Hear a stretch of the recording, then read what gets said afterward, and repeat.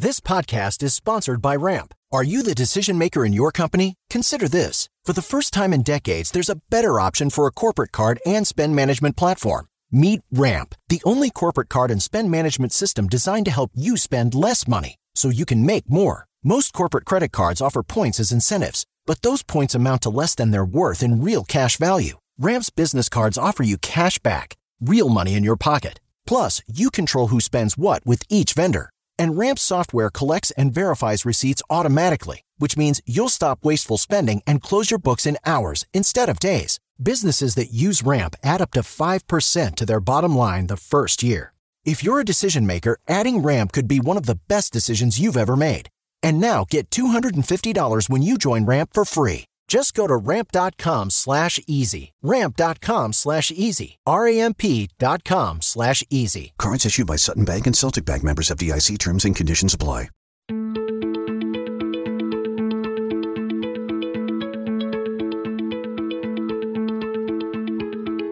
I'm Nil Zacharias, and you're listening to Eat for the Planet. On this show, we try to answer the question, how can we eat in a way that nourishes us without starving the planet? The show features conversations with food industry leaders, health and sustainability experts, as well as entrepreneurs and creative minds who are redefining the future of food.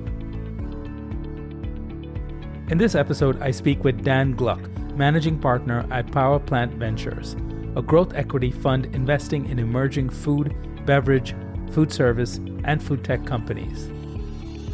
Power Plant provides capital, strategic guidance, and operating expertise to visionary teams leading disruptive plant-centric brands. Notable portfolio companies include breakout brands such as Beyond Meat, Ripple Foods, Thrive Market, and Appeal Sciences.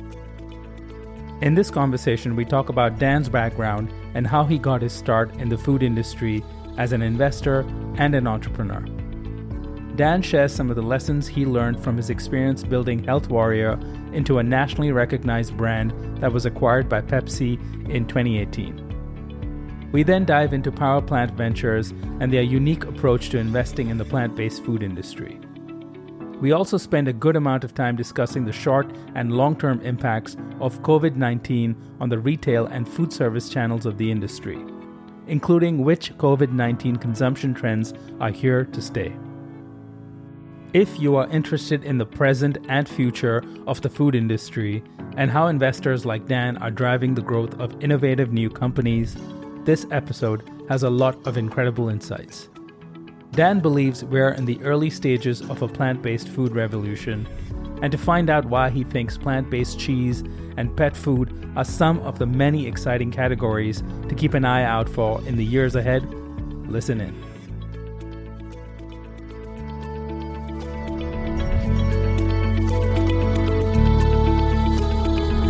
Dan Gluck from Power Plant Ventures, thank you so much for joining us on the Eat for the Planet podcast. Great to be here, Neil. Let's start sort of right in the beginning. I know we have a lot of ground to cover today. At least I plan to cover a lot of ground. Let's start with what got you interested in food and health to begin with. Yeah, so health and wellness has really played a major role in my entire life. I would say that it really has been ingrained in my DNA since birth. As a kid, I grew up and I played every sport, from baseball to soccer to basketball to tennis. I was extremely competitive. I remember I was just sharing this story with a friend of mine, how I used to always feel compelled to win the elementary school presidential fitness awards. I don't know if you had those growing up, but distinctly I remember as a first, second, third, fourth grader, how they used to have, contests of who could do the most pull-ups and the push-ups and run the fastest mile. And so that was something that was always really important to me. And then as I got a little older, I became more narrowly focused on playing tennis competitively, which led me to become nationally ranked throughout high school. And then I went on to play Division I tennis. And so, health and fitness was important. And then as I started to train more, I had a lot of influence from coaches and parents on the importance of diet. So very early on, I was very aware of the benefits of eating a healthy, whole food, plant-based diet. It was something that was done in my home. I had some very unique tennis coaches growing up. One of them was actually a raw vegan. And he actually lived with us for a period of time. And again, this is in the 1980s and 90s or so. And I grew up somewhat in a blue collarish type town. So it was a little odd that this is how I grew up. And one of my other tennis instructors got me into meditation at a young age. Wow. And I was doing sun salutations on the tennis court. And so, diet and food was really important to me. And then I would say later in life, I started to, as I continued to develop my passion for healthy eating and sports, I began to really make the connection to eating for the environment. And so it really came full circle in terms of why this became important to me. Wow, that's cool. I mean, you've been at the health and fitness thing since very early on, which is so did your career then take you in that direction? So you were playing tennis. Did you end up working in the fitness industry or the health industry? Good question. So, a little more about my background. I have a bit of an entrepreneurial spirit as well in my DNA. When I was in high school, given my focus on playing tennis, I had my own tennis racket stringing business, which actually is a phenomenal business because I got to work from home, and as a teenager, was making $10 an hour, which at the time that was well above minimum wage. Actually, it was $10 a half hour. I got $10 per racket. It took me like 20, 30 minutes to string a racket.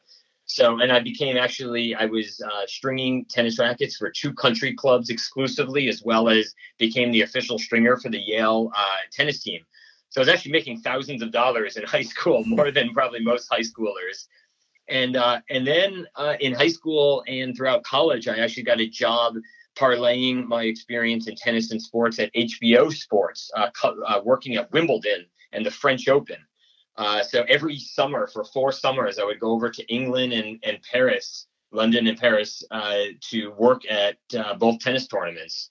And I was really close to going into sports, broadcasting and media, but ended up taking a bit of a turn last minute and went into finance. So I did have early aspirations to find sort of find a job with my interests in sports, but ultimately I started my career in finance.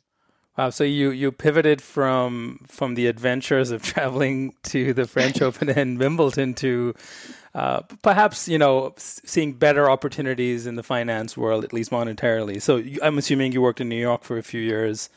Yeah. So I graduated school in the year 2000 and kind of went through more of the traditional finance route. I'm a bit of a yin and yang and extremely competitive and type A, but that's balanced with my sort of, passion for the outdoors and humanities. But I worked in New York for 15 years, started in consulting my first year, but then made a transition to the investment management industry and worked for a hedge fund. So I was a partner and a portfolio manager at a multi-billion-dollar hedge fund, kind of doing the Wall Street thing, and actually found it really interesting. I loved it. I can't say I loved New York City. We could talk a little about that. I now live in California. My wife and I eventually moved out to California about 5 years ago, but just learned a ton while I was there. Just cut my teeth early on, jumping right into the investment management world, and there's no better way to learn about how to operate, a business than to invest in mature businesses. Yeah. So that's really where I started my career. Wow. And then so how did the food industry thing come about? Like, how did you eventually end up starting Health Warrior? I mean, that seems like a bit of a leap from being in a hedge fund in New York. Yeah. So I always maintained this passion for health and wellness and fitness. And it was the outside of my professional world in the investment management industry, quote unquote, on Wall Street. I became a very competitive triathlete and endurance athlete. I was doing everything from Ironmans to marathons to ultra marathons. A lot of my friends were in the fitness and health industry. Someone who I became friendly with, a guy by the name of Jesse Itzler. He invested in, I don't know if you've ever had Jesse on your podcast, actually, but he's that's another story, very interesting entrepreneur who also is plant-based, by the way. He was an investor in Zico coconut water. He's a friend. He was running an endurance race. He was thinking about starting his own coconut water company after he learned about the benefits that coconut water had on hydration. And he ended up identifying Zico coconut water, which, as you know, my partner Mark Rampolla is the founder of. And when he told me about the opportunity, I got excited and invested in Zico as well. And so that predated me starting Health Warrior. So that was really my first foray into food. And I watched how Mark built Zico from the ground up and what it took. And that really was one of the catalysts to sort of give me the inspiration to start Health Warrior. And the way Health Warrior came about was, again, going back to sort of my roots in fitness. I read a book called Born to Run, which I think you're familiar with, which is all about the Tarahumara Indians or Mexicans, I should say, living in the Copper Mountains of Mexico. And they're known for their insane abilities to compete and run in endurance races. Part of their whole society revolves around endurance running and racing.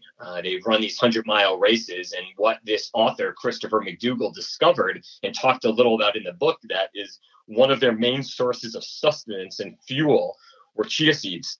And now, chia seeds, for those of us who are at the forefront of health and wellness and food trends today, seem very common. But 7-8 years ago, when I had the idea of starting Health Warrior, no one even knew what chia seeds were, other than the famous Chia Pet.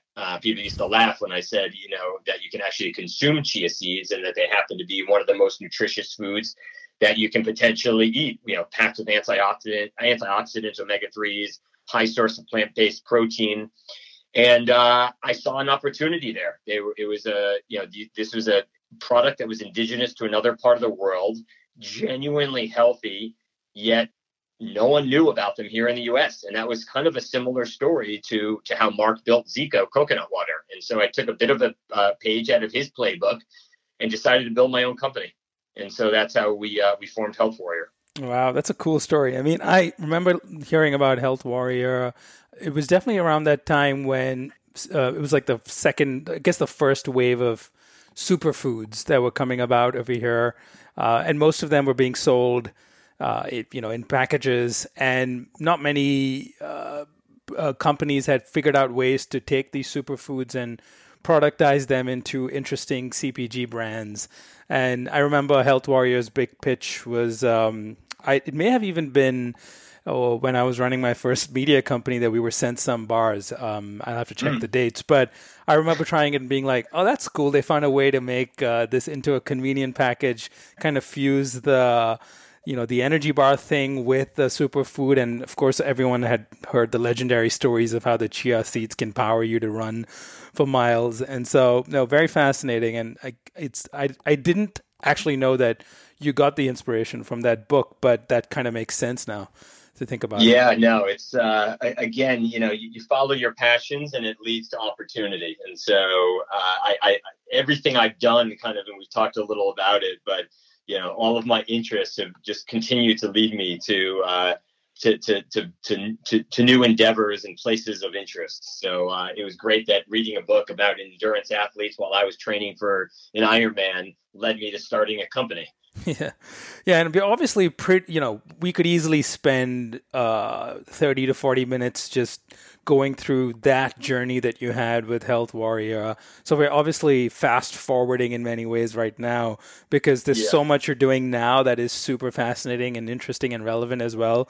But before I kind of move on to Power Plant and the state of the world and your take on where things are headed next, I do kind of want to pause and have you reflect a bit on that journey you went through with Health Warrior, starting this company driven by the passion that you had for health, fitness, and discovering the power of chia seeds, and then watching that grow, and then eventually, exiting from that company. Like, what are from an entrepreneurial standpoint, what were your big takeaways, lessons that you learned through those few years? As you said, we could spend hours on this, and my partners and I have always said we wanted to write a book, but I would say if I had to choose two of my biggest lessons that have carried I've carried with me at Power Plant and almost anything I do now in life. Number one is choose your partners wisely. I had two co-founders that I founded Health Warrior with, and I respect them immensely. They were the two things for me that are points of parity. And, I would say if you can have both of these, the rest will work itself out. But integrity and hard work and a little grit. And both of my co-founders, are exemplary, examples of this.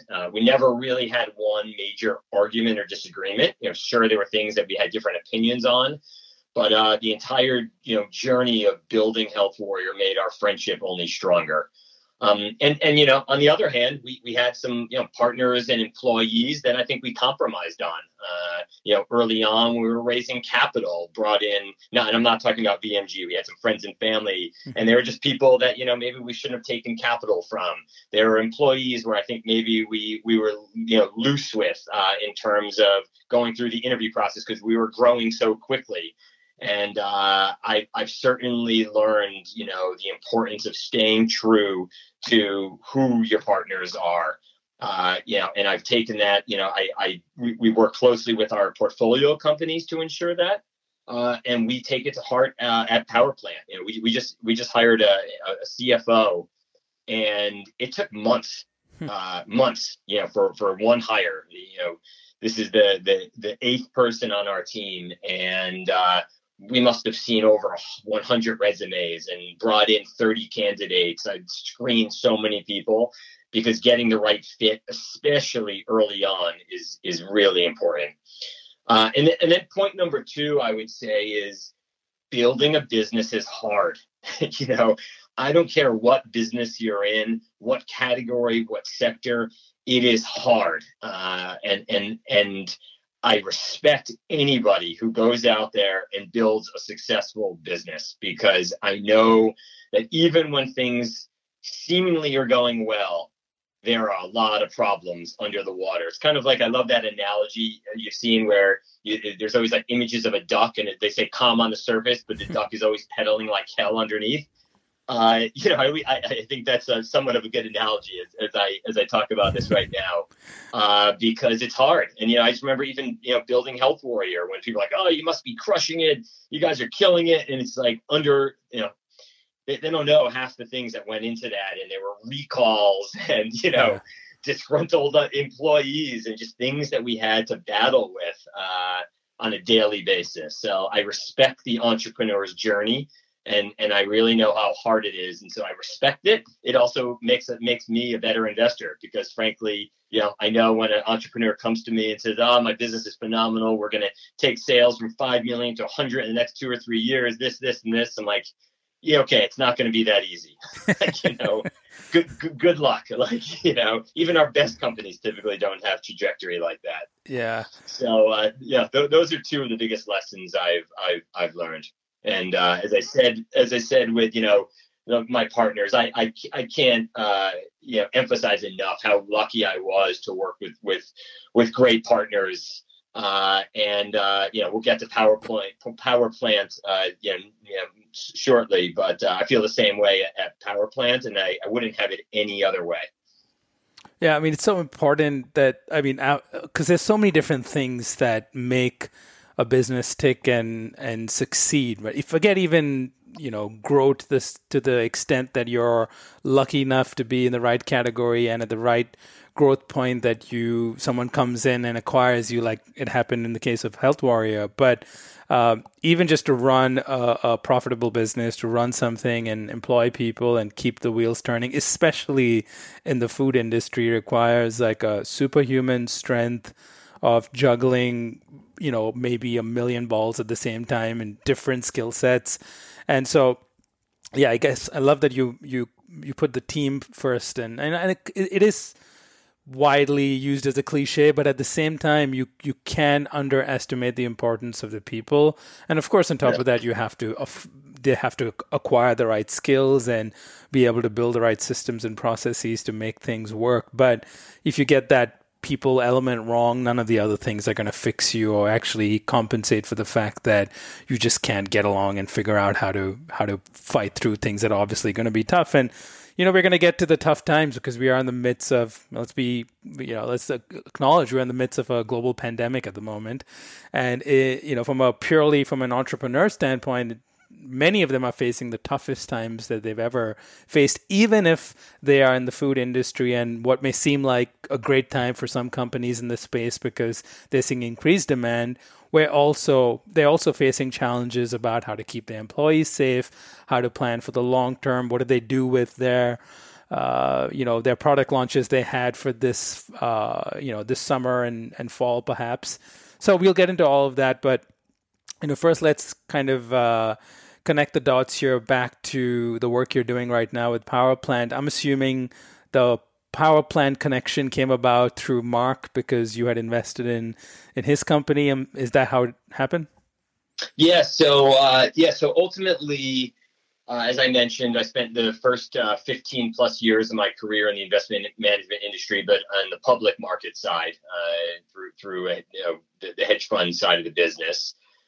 Then went on to scratch the entrepreneurial itch with Health Warrior, and ultimately, as I looked at, as we sold Health Warrior, I decided I wanted to transition out of an investment role in the public markets and really better align and find the intersection of the investing experience I had with the entrepreneurial experience I gained with building Health Warrior, combined with the passion I brought for health and wellness.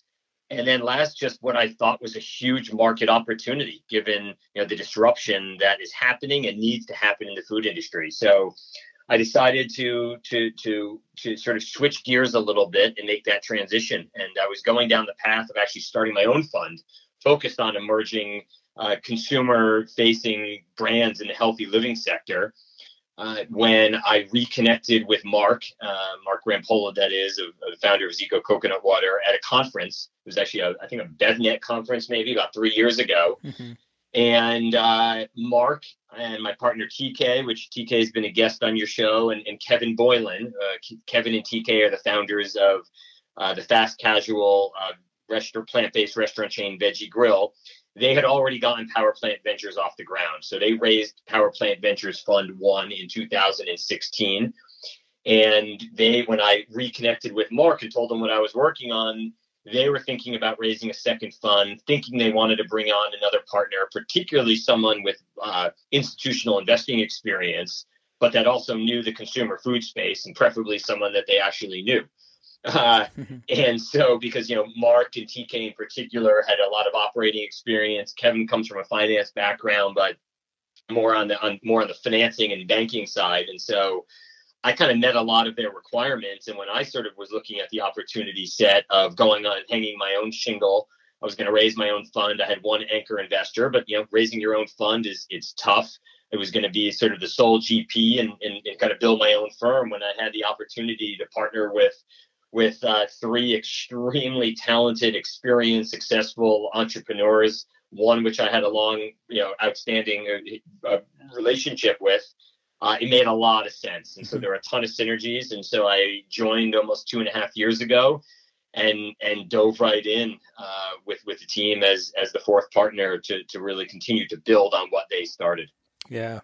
Yeah, it makes so much sense. And, as you mentioned, TK has been a guest in the early days of this podcast, actually. So for those listening that either haven't listened to that episode or aren't familiar with Power Plant Ventures, obviously why don't I have you describe it really and kind of tell me more about the investment thesis and where do you see Power Plant fitting within this new world of investors we now have that are not only focused on natural food and beverage companies, but now increasingly many that are very focused on alternative proteins, plant-based foods, disrupting the industrial animal agriculture machine with new alternatives.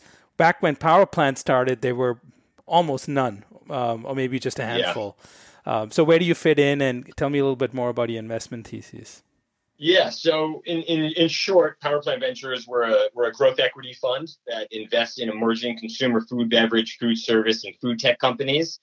all of these companies have to be plant-based. And so our thesis, really begins and revolves around the fact that we think our food system is broken. None of this is probably new information to you or your listeners, but we think about it as being unhealthy, unsustainable, inefficient, and inhumane. The statistics are just staggering when you consider all of these ailments of our food system, that 70% of Americans are overweight. It takes 10 times more fossil fuel is required to produce 1 calorie of animal protein versus plant protein. 15% of greenhouse gas emissions come from global livestock. And I think it's something like 70 billion animals are farmed to be slaughtered for food consumption. And so, it's broken and it needs fixing. And so that's really where a lot of good investors identify problems and then try to attack those problems through capitalism, essentially. And so our purpose is our brand purpose is to transform the world's health through the power of people, plants, and purpose-driven companies. We actually just sort of revise that. That's why it was a mouthful for me right now. But yeah, it really is about transforming and re-architecting the global food system. And so, we have invested across the entire value chain. But as we matured as a firm and as we raised our most recent fund, which was we raised this summer, we raised $165 million. We're a bit more now narrowly focused on the consumer-facing brands of the food, beverage, food service, and food tech sectors. And that's really because, it's what we know best. We really believe in the power of specialization. And with the 4 founders having experience building food, beverage, food service, and food tech companies, it's really where we can add the most value. And we also think that when you look at the entire food system, it's massive. It's a $5 trillion industry.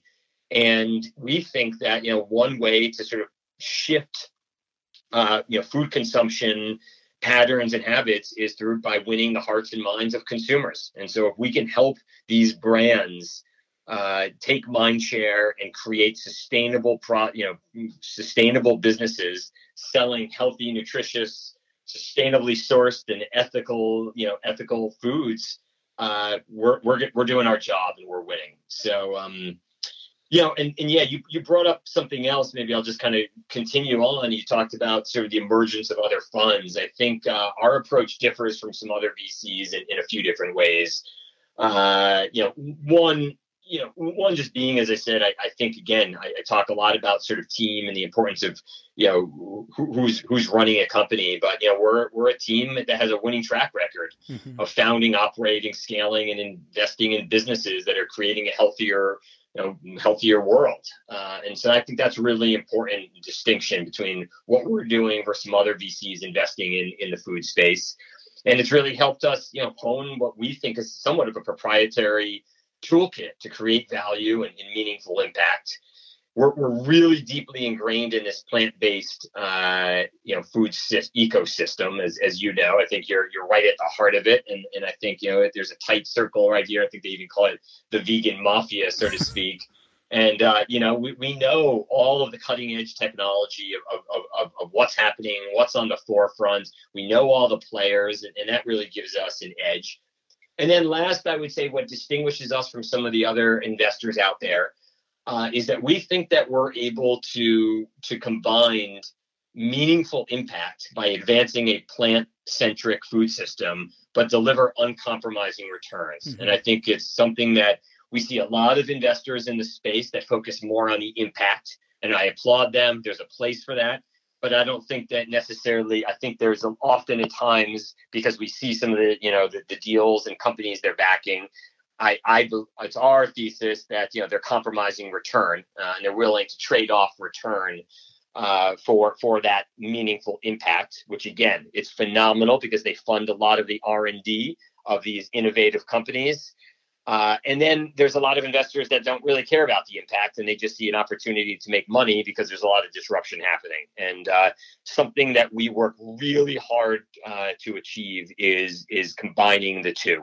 It's really, ingrained in sort of our mission of what we're looking to do at a higher level, for all of the partners, the whole team. I think, proving this concept of conscious capitalism is something that is really important to us. Yeah.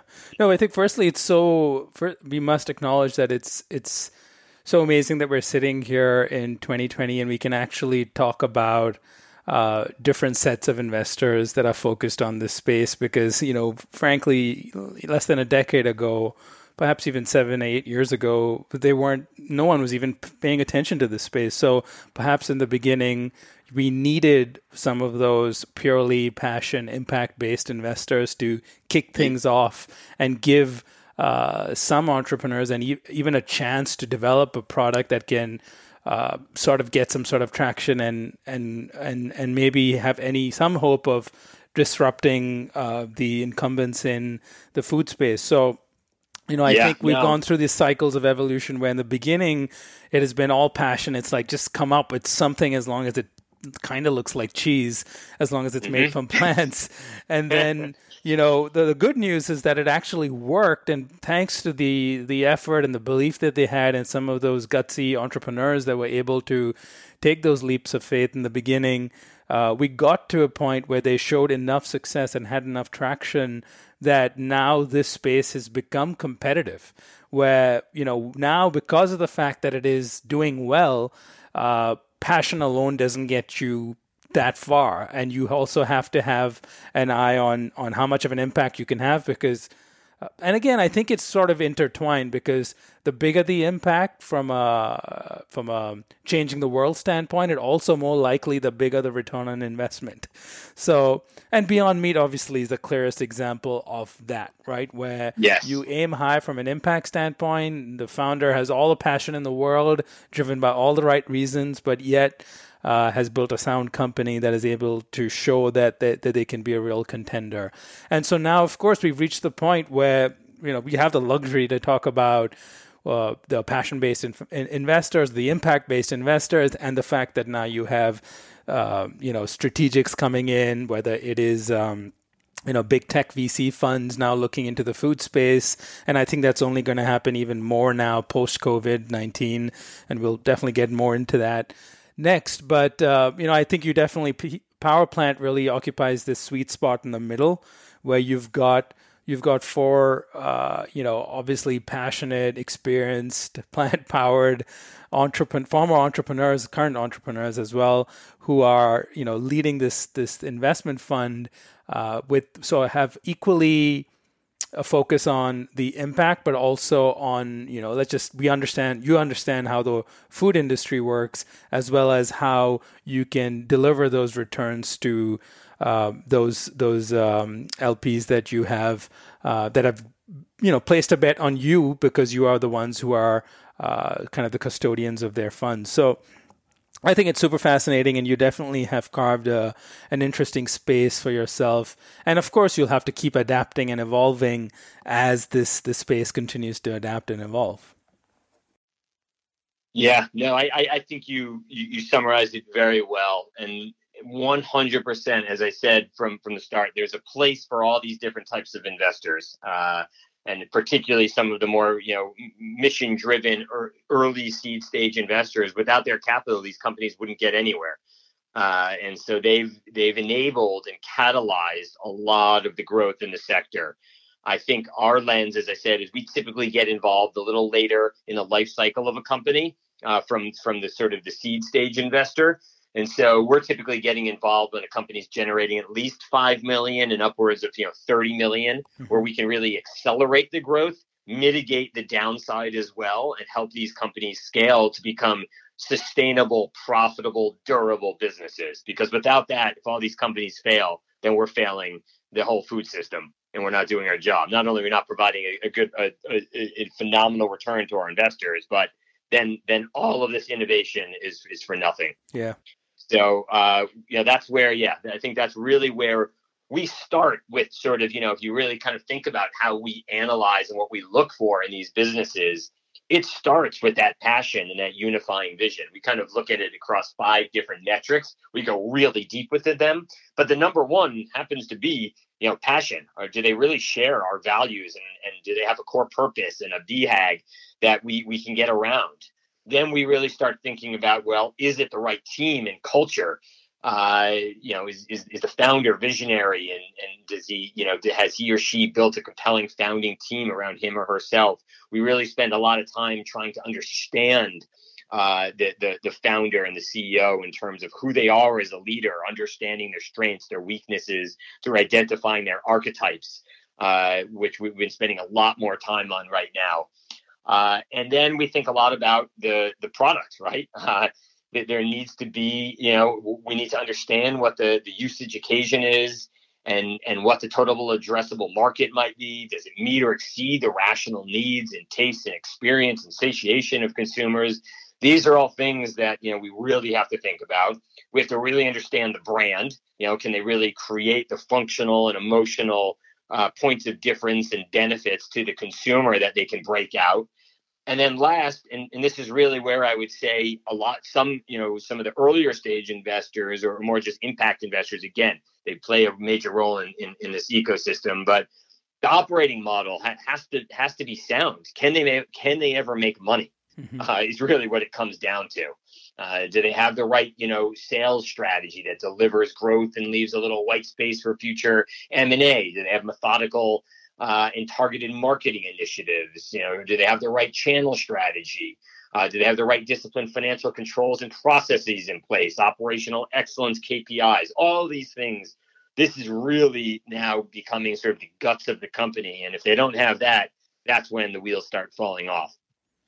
Yeah, and that's really where you also bring in your, individual experiences with your own companies, where you're not just sitting there opining as someone who's just written a check, but have war stories to share yourself. And you may not know exactly the space that they're in, but you have a general understanding of what it takes to take something from the ground up and then, make it this well-oiled machine that is capable of scaling and, eventually exiting in some capacity. So yeah, it's something that we talk a lot about, is sort of taking the experience that we have firsthand, creating value as founders, from identifying the opportunity to really architecting, the breakout brand and product, to leading the early stage growth, but then thinking about how to build a scalable model, executing on it, and then in the case of Zeco and Health Warrior, selling to a strategic. And so we've seen that, and now we've seen it by, we've got 20 plus companies in our portfolio. So for the last several years, we've been investing in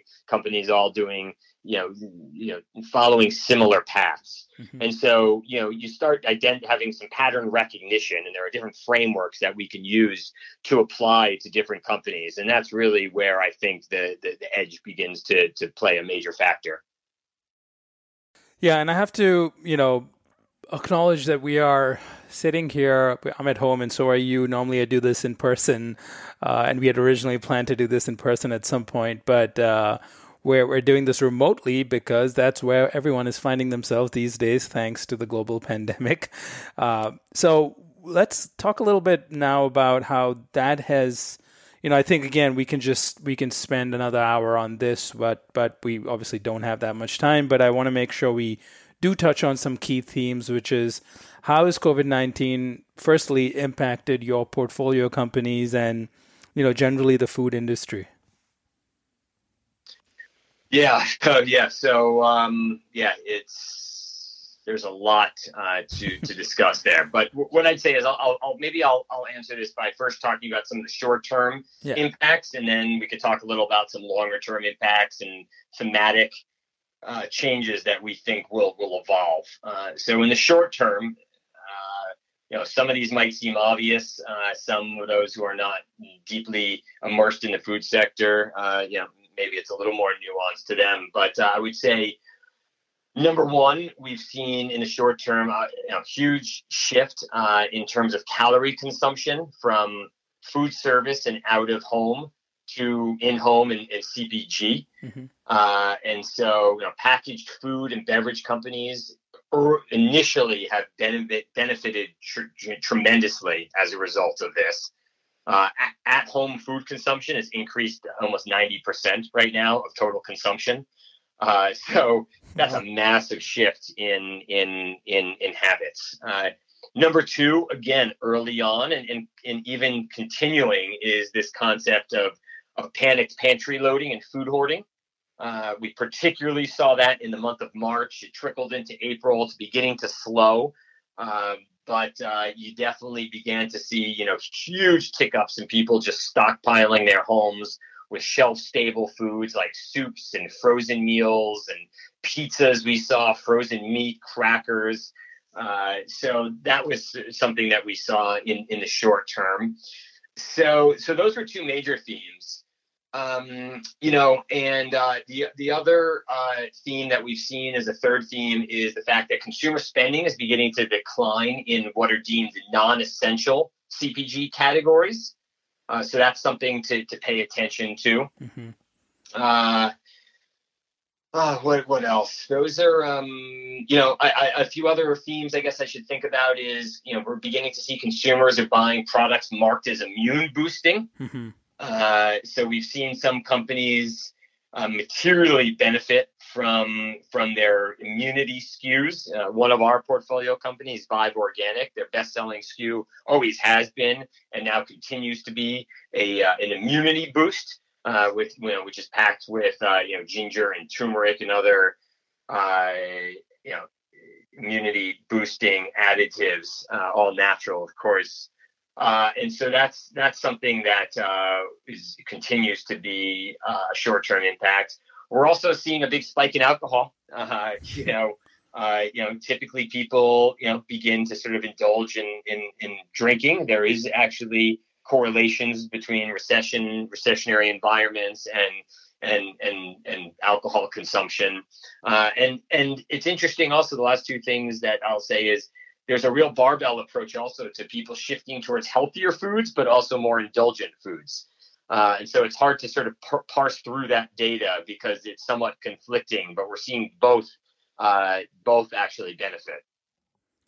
Yeah, I know that's a puzzling one. I've been trying to figure that out because I keep telling people now health and immunity is more important than ever before. Yet then there's also data that's showing that people are reaching out for comfort foods because they're just, at home and bored and kind of need an escape from this madness that we're all going through right now. So, yeah. In periods of uncertainty, people they don't want anything too new, so they go what's comfortable. Yeah, that's true. And from obviously CPG brands specifically, if they were not, I guess companies that didn't have too much of a food service focus or were able to pivot quickly are seeing an uptick in demand, obviously. But at the same time, they've got to manage, production issues and work, employee safety, as well as deal with some disruptions in distribution. And then you have retailers kind of changing their priorities, whether it's some saying deprioritizing the vegetarian category, the plant-based category in the short term because they're trying to manage their inventory. So have your companies generally, and I guess this comes back to the stage at which you invest in companies, right? You generally come in post, you don't invest pre-revenue, so you're coming in when they've at least been around for some time. So I'm assuming they're better off from a cash flow standpoint. So are you finding that generally looking at your portfolio, and I'm sure it's tough to make generalizations because you have a pretty diverse portfolio, are you seeing that they're able to weather the storm or at least in some ways even actually find opportunities in this?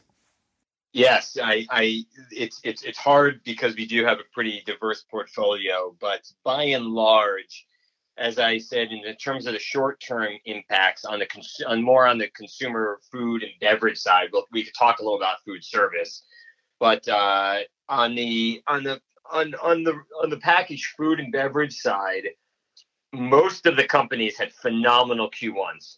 Just about every one of our companies beat expectations, beat their internal budgets, despite some of the logistical issues of having people work from home. But given the pantry loading, given the shift in where calories are being consumed. And so there's an element that's going to sustain.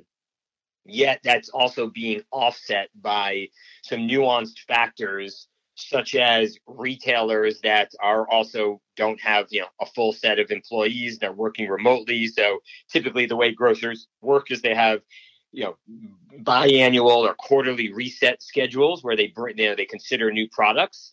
And often, the case right now, some of those meetings are being canceled. And so they're not reviewing new products. So even though a lot of our companies are not necessarily, startups, they're still in massive growth phase where if it's a company that's generating $10 million of sales, trying to go to 50 or 100 in the next 2 or 3 years or so, a lot of that growth is predicated on new distribution. So certain retailers are simply canceling meetings to consider, reviewing new product innovations, either for a company that's not on the shelf and or for a company that they're currently not distributing, that becomes problematic. But that said, again, similar to what we just talked about, consumers also begin to shift towards brands that they're familiar with. So those that are already had strong velocities, which is typically where we are investing in like breakout brands with a strong core set of consumers. Those consumers are even buying more of their product. But I would say that my bigger concern is just what happens in a recessionary environment, which is where I think we're heading. And so while there's been a sharp spike, the question really will be is how do these brands, how do they succeed in a recessionary environment? And, my view from like the investor lens is that it's really going to be sort of a story of two different worlds, in that I think competition is only going to become, increasingly more challenging, and there's going to be a lot of failures out there. I think there's no room for weak players in a recessionary environment. And I think those that have built the right businesses with the right teams and the right product and the right needs right now to meet the consumer where they are actually going to even do better than they would have just in a normal operating environment that we've been operating in for the last several years. So I think the best will really rise to the top. And, if you look at other industries, you look at the food industry, sometimes some of the best companies are created out of recessions. So I certainly think that there's a huge opportunity for some of our portfolio companies to take share. And a lot of them are doing that. It's interesting because there are some companies, two in particular right now, that they've seen a big boost to their business. They're right on trend with sort of what the consumer needs are today. They're considered an essential functional item. Sales are outpacing their expectations, and we're going to play offense. We're going to really grab it. Some of them are going to raise a little more money at valuations. Maybe it's a flat round from, just a couple of months ago, just in, given this environment, some even at premiums because they actually have a bigger opportunity in front of themselves right now. Others, though, are going to struggle. When our bar is even more set even higher now when we're looking at new brands, because we just know how difficult it's going to be to break out in the next, however long this does persist for. Yeah, and I know you don't necessarily have a crystal ball, although you do get paid to kind of look into the future with spreadsheets and a lot of data backing you, of course. But, what are your thoughts on, the post-COVID world, right? Yeah, you mentioned we might be in a recessionary environment. Mm-hmm. That's one issue, and you can't ignore that. But from a consumer trend standpoint, do you think some of the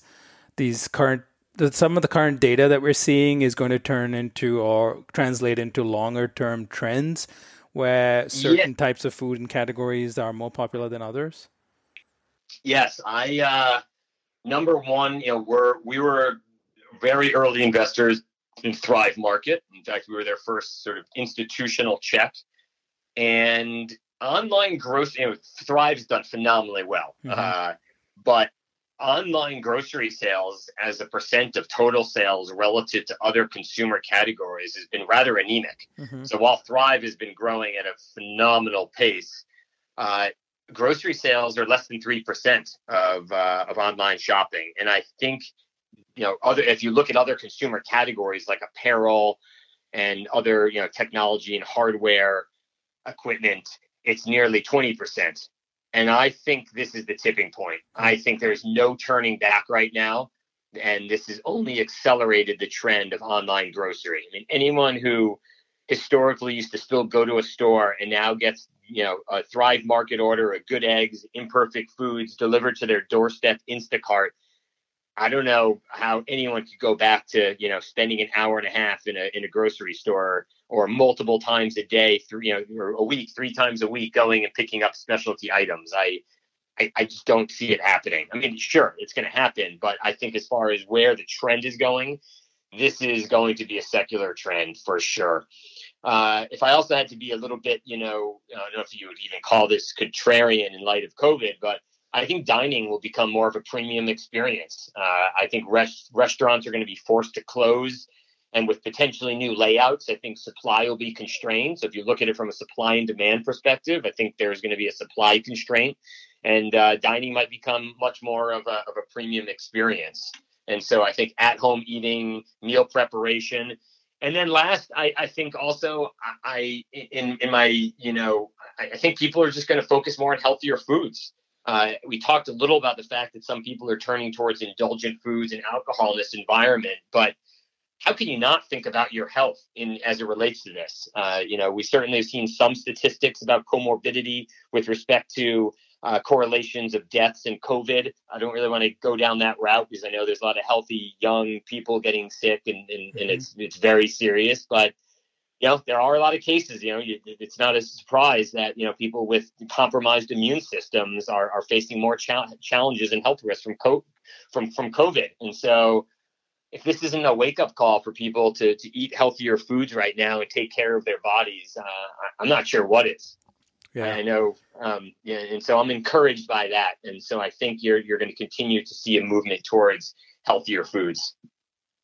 I think you're spot on all those observations. I mean, especially the fact that the online grocery one, the e-commerce component, where I think it's one of those habitual patterns that we've fallen into. People just prefer, they would go to the grocery store because they just prefer to see the produce that they're buying, and they would prefer to touch and feel, and they enjoy that experience.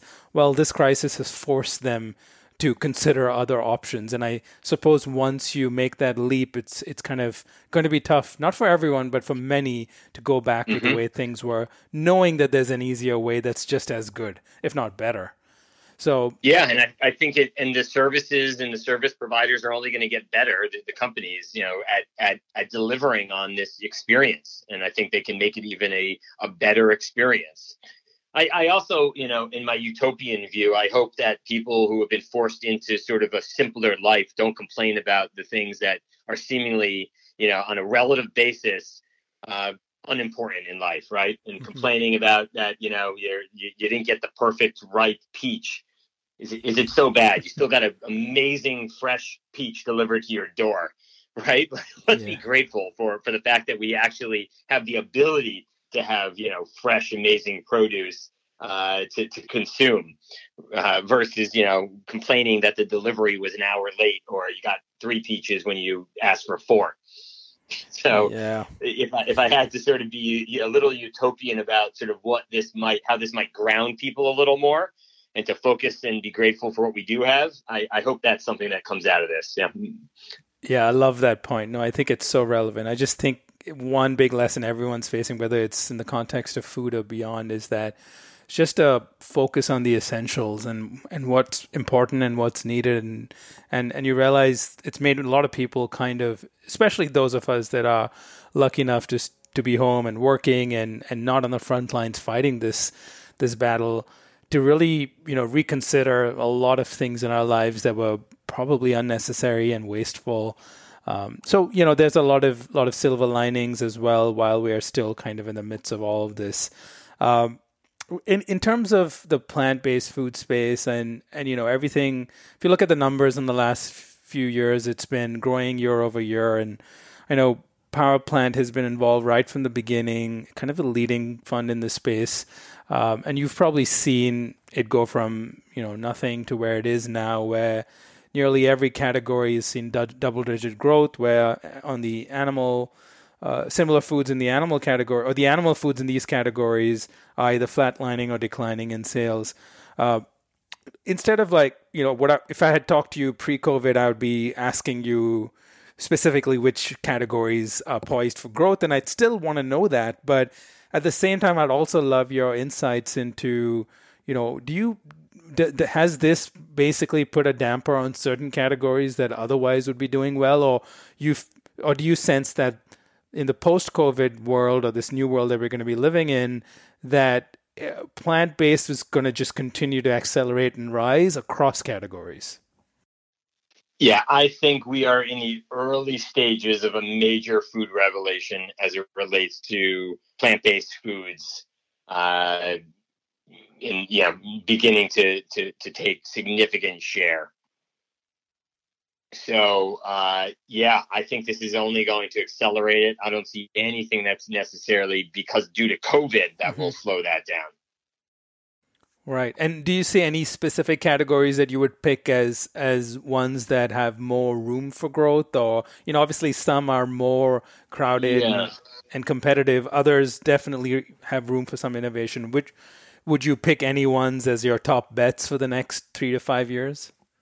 Yeah, so we tend to be, when looking at investment opportunities, we look at things from a top-down perspective and identify categories, sectors, themes, but we're also bottom-up investors as well, where we just want to be surprised and delighted by an entrepreneur building a phenomenal business that maybe we hadn't even thought about.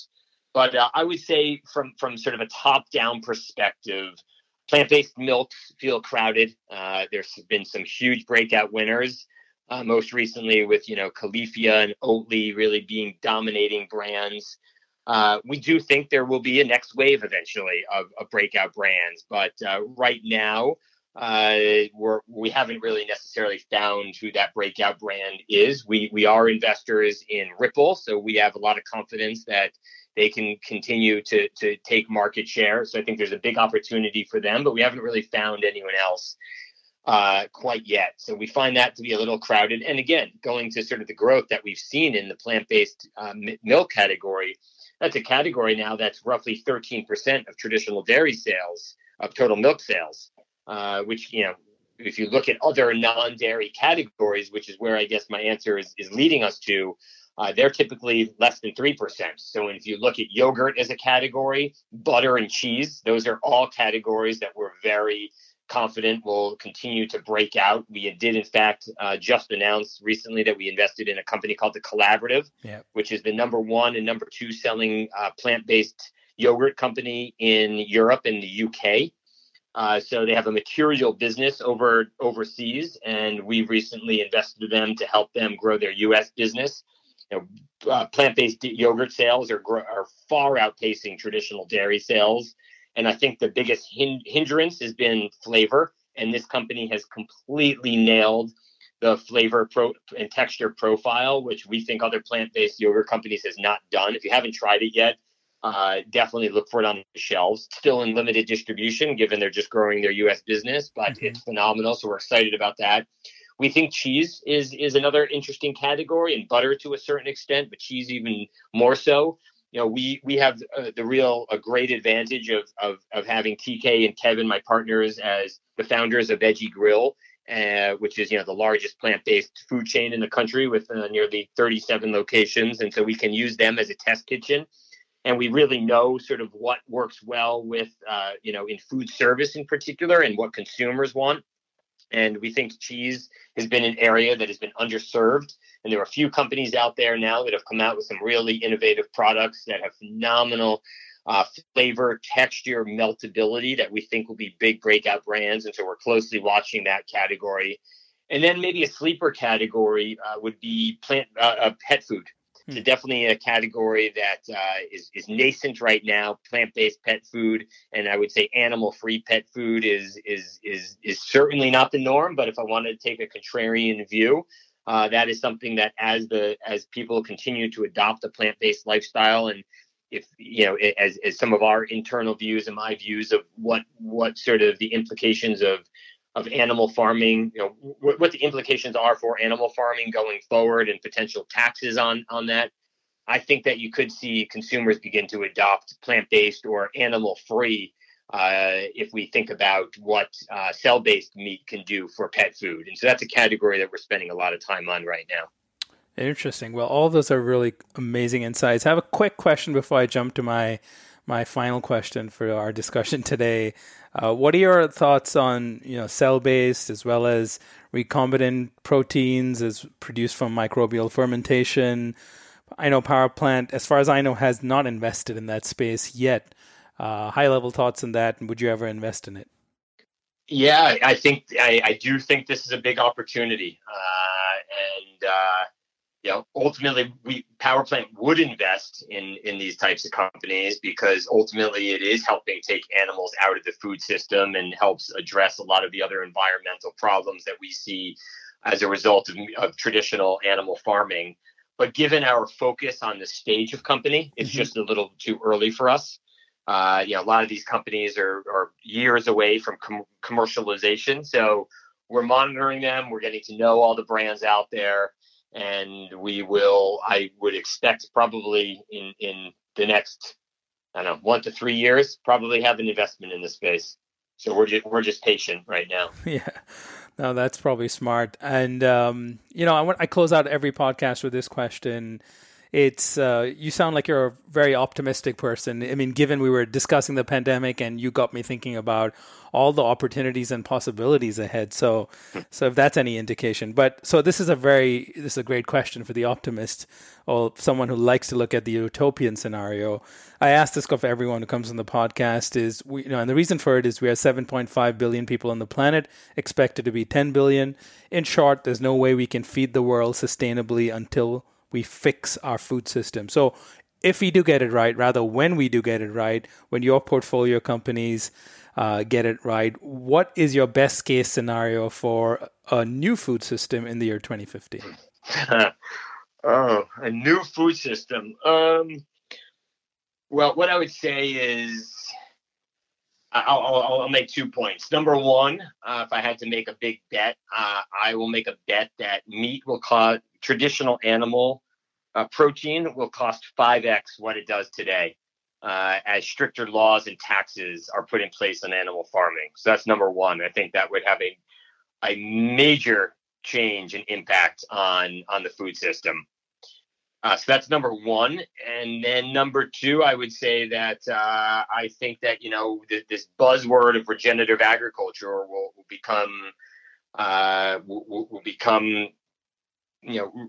really ingrained in the DNA and the fabric of our food system.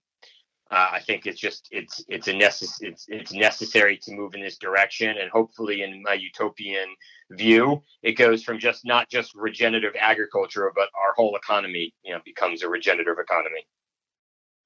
I love that. Dan, thank you so much for your insights. It's been a real pleasure chatting with you today, and I look forward to doing it again soon. Yeah, thanks for having me, Neil. Always a pleasure to catch up.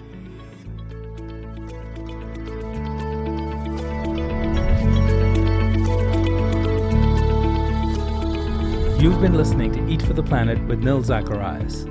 If you enjoyed this conversation and would like to show your support, please subscribe to the show and leave a review on Apple Podcasts. To learn more about how Eat for the Planet can help your brand or organization develop the right strategy, implement scalable operations, and grow responsibly, visit EFTP.co. That's EFTP.co. Let's rise up to the challenge of transforming our food system. Thank you for listening.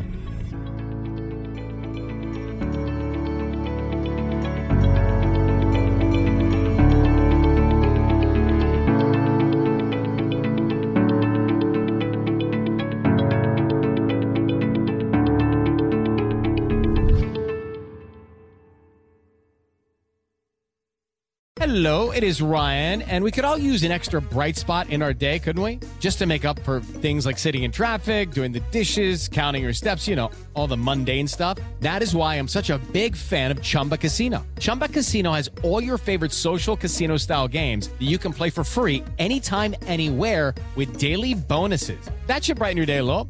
Actually, a lot. So sign up now at ChumbaCasino.com. That's ChumbaCasino.com. No purchase necessary. VGW Group. Void where prohibited by law. See terms and conditions. 18+.